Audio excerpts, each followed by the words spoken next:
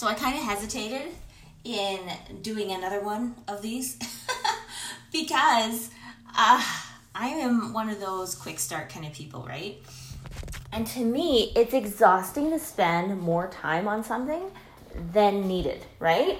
Like, it just makes way more sense to me to get in there, make a minimum viable product, get out of there as soon as possible, and let it be what it is, right? So there's nothing like creating like a full-blown podcast and have said all the things that you wanted to say, somehow having like a technological glitch, and then coming back to it and be like, oh, what I just did is now deleted forever, right? And then it's like, whatever. Just gotta like roll with the punches. And it's nice because like I have been reading this beautiful text right now that has been really moving for me. Basically, it's all about this idea that there's some writers and content producers out there that put out content just for the sake of producing something, right? Just to basically say that they posted, or they kept their algorithms, whatever, right? Or they got their cash, in return for whatever they put out, right? And then there's other content producers, other influencers, other authors of the past that do it because they have something inside them that cannot be suppressed any longer, right? That is just bursting out of the seams and like bursting out of their pores, and they are just trying to find a channel, a funnel to express themselves so that they don't just like vomit all over anybody, right? Like that's not ready for it, let's say, right? And they're trying to channel it into some kind of articulate form so that it's at least expressed, and then hopefully it's expressed in a way that is of some kind of legibility to whoever it is that could be helped, moved, piqued in interest, entertained thereafter, right? And so anyways, like I am just so grateful to just kind of be in that space. That's what I find with podcasting for me. It's like, for me, it's not so much about, plan, then produce and that kind of thing. That's just not my rhythm, right? I need to be podcasting when I'm bursting from the seams. That's my whole thing, right? It's like passion podcasting, right? Like that's just all that I do, right? Like I don't think I could ever podcast if I wasn't bursting from the seams. It just wouldn't even make sense. Like I wouldn't have anything to say, right? Like I'm not really like an artificial, superficial kind of podcaster, right? Like I must only produce when I'm feeling that prompting to, right? It's like, thankfully in the last 20 years I've been in this community of people where every month you go up and you share what is bursting from your seams, right? Like that's just how you do it, right? That is what it is. And I'm grateful for that practice. I'm really grateful for it because it's allowed me to expand my capacity in believing that, yeah, maybe I don't believe in myself, that I have something to say, but somebody does, right? Somebody does, and there's that somebody that I'm doing this for, and I don't even know who that somebody is, right? But it's just like sometimes our souls connect with somebody else that might be suffering or hurting or just looking and seeking for something, and we just feel this prompting inside to be like, I don't know why, but I need to take this next step, because it's like that butterfly flap, right? It's that butterfly flap that will allow for that ripple to be able to ripple into that other person's life eventually, right? Like hopefully on time, right? And so I'm just kind of here, just like really grateful, right? Just really grateful because there's a lot of merit to being able to say something again, right? Like, and even though initially it could be daunting to me, be like, oh, I just don't want to be, just reiterating or, beating something with a stick, right? Like beating something out of its liveliness, right? But for me, I know when I'm prompted to say something or to do something or to just move forward. And so I just go with it, right? And so some of the things that are meaningful to me right now is, I don't really do things in order. So I'm just going to start talking about like a quote that really touched me from the last keynote speaker of the conference that I was in this weekend, right? It was from a speaker that I have been following his music for like the last 13 years. It's 14 years maybe, right? It's been so helpful for my whole journey of adulthood to have his music to listen to and just allow me to sink into something that allows me to feel like I can do this. Like it actually does. It builds my confidence. It builds my resolve. It builds my resilience. It builds my hope, right? And so he's this musician, and he was speaking, and he was talking about, he talked about just even the reality, in his opinion, that when someone is creating content, let's say, and they get too much into the funk of what I call analysis paralysis, or what he calls like perfectionism, it makes it so whatever someone puts out is just a lot more shallow. The more they analyze it, the more they perfect it, like it's gotten out of what he has coined to be his Zimmer zone, right? Where there's like a Hans Zimmerman performer, musician person that makes beautiful music. And the Zimmer zone is like when you're in that flow, where you know that whatever you're giving is good, right? Like it absolutely does have value. And then he talks about how you want to pair the two. You want to pair the Zimmer zone with something that he calls like your expression, right? You want to pair it in considering when you express this in this way, is it giving the gift to somebody that I want them to receive, right? Is it allowing for them to experience the transformation that I'm hoping that they'll be blessed with, right? Is what I'm creating allowing for those fruits to bear in someone else's heart, to those seeds to be planted, right?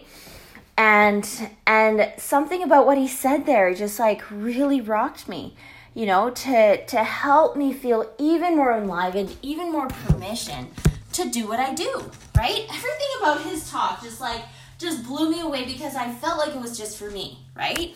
I felt like it was just for me because, he gave the example of Beethoven, for example.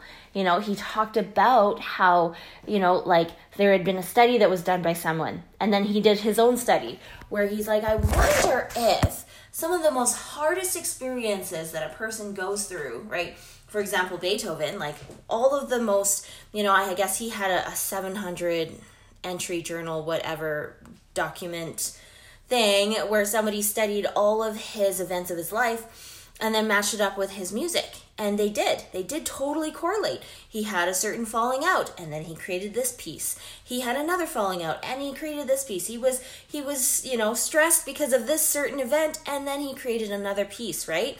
And it was always like a year or 2 or 3 afterwards that he created that piece, because he was able to then take all of his suffering and then pump it into something that was creative, right? To process that. And then later, he talked about, this idea, he talks about calling it being part of the Mozart club, right? And how Mozart is like this prolific kind of a composer, where he made so much music and composed so much that basically if someone took everything that he created and put out there, he would have been creating a new piece of music every other day, right? And I just thought that was so fantastic, the way that, he put that out there. And then he also said that, some of his stuff people don't really know about. Like, they're not really good. His wording is like, they're kind of duds, right? Like, he talks about how, the importance of just allowing yourself space to just do your craft. and just keep sharing what is your craft, right? Sharing and allowing for that flow to keep going, because, you know, he talks about the potential of garbage to turn into flowers one day, right? Like, allow for whatever you put out there to then take fruition and sprout, right? In its own time frame, right? In its own time. It's going to have value at some point, right? It might not all of them have value, but at some point, all of your efforts will have amounted to something that will have merit, that will have that connection piece, that will allow for the beauty of like the Zimmer zone plus expression, and just allow for whatever you've created to stick, right? To resonate with someone else, to allow for them to be uplifted, to feel like they want to be more virtuous, to feel like they want to be more lovely, to feel like they want to, you know, do good, and to feel like they want to live a life that is praiseworthy, right? Like, and all of those things combined, right? And the speaker that I was just talking about is, of course, Stephen Sharp Nelson, right? Like, from the Piano Guys. And it was so helpful for me to just feel like he invited us to feel like we were in a living room, right, with him. And he talked about things like the most important things for him is time with his family, right? Like the time with his kids, and the time that he's taken to try to separate his work life from his personal life, so that when he's on work duty time, he's on that, but then when he's transitioning to family, he has like a special prayer every time to just ask for that power to be upon him, to be even more patient, to be even more kind, to be even more ready, to have even more fun with his family and that kind of stuff, right? And I think that's so beautiful. You know, he even talked about in his talk to, like, you know, just consider saying an out loud prayer, right? Like, he went right to the basics. I felt like he was my Sunday school teacher for a moment. Like, I was like, I love that you're taking this keynote speech and turning it into like a Sunday school lesson, like in the most beautiful way possible, right? Like, you've turned it into your testimony, your Sunday school lesson, and you're totally just, you are just on fire. I just love it. I love it, love it, love it. And so that was revitalizing for me. That was so helpful for me to have some of those things to munch on. You know, it helped encourage me to be like, oh, maybe me putting out all the podcasts that I do that I've kind of been a little embarrassed about, quite honestly. You know, we talked about Mozart being able to create something like every other day. And for me, I'm like, well, I like create something like every other half hour, right? Like, I am like an endless spout of ideas, right? An endless spout of proliferation, whatever you'd call it, right? Like, that is not a problem for me to be prolific at all, right? And sometimes in the past I've kind of seen it as a fault. I'm like, well, maybe I should take a little more time for like the stuff that I put out there, right? Like, you know, I kind of been becoming a little bit like more self-conscious. It's like, well, like, what if just whatever I'm putting out there is like garbage, right? Like, what if it's like legit garbage and I'm just like cluttering the system with all of my garbage, right? Like, but then there's the other side of me that's just like, whatever, right? Like, I have a voice and I have ideas and I get to live on this world, right? I do. And because I get to live here, I'm going to do what I do, right? And I'm not going to believe that I'm just a burden by living and breathing, right? Because to me, living and breathing means talking, right? I remember being in school and I'd always get docked marks because I was always chatting. I was chatting before I even knew I was chatting, right? The teacher would be like, Jenny, you just gotta stop talking, right? Like, you gotta be quiet, right? Like, and I'd try. I did. I totally said it in my head. I'm like, yeah, I'm totally gonna do that. Before I knew it, I was talking again and I was getting everybody riled up and I was just getting everybody in a conversation and, you know, like, and then she'd look at me, right, with the stink face. I knew every teacher's stink face so well, right? Because they didn't love that I did this during class time, right? But in my, you know, personal opinion, I think class time was a little too long. It kind of needed to be like 5 or 10 minutes long at a time so that you could have like 20 minutes breaks to have a little chat sessions, right? And maybe that's why I kind of lean towards the homeschool approach a little bit more, because I believe in giving people space to be who they are amongst their curiosities, amongst their learning rhythms, amongst all of that, right? Like, and I don't like for systems to squash out people's spirits and souls and what they're here to do, right? Like, you know, and so I just feel so privileged, right? I feel so privileged to live a life where I get to wake up and just focus on the basics. And I love the basics of life, right? Get to focus on, you know, doing my sweet little home blessings of like dishes and like floors and wiping things, and I get to do my little rhythms of like studying and more studying and more studying and then writing and podcasting and like helping little sweeties with their different things that they're interested in, and, you know, beholding them and finding out ways that I can support them with things that they're interested in, and just, it's a beautiful life, right? And so I guess I'm just super smitten and blown away that I got to experience the keynote addresses, all of them that I have so far, but especially the last one. That was just so, for me, that was soul food for me. Actually, that was my own soul food for the weekend.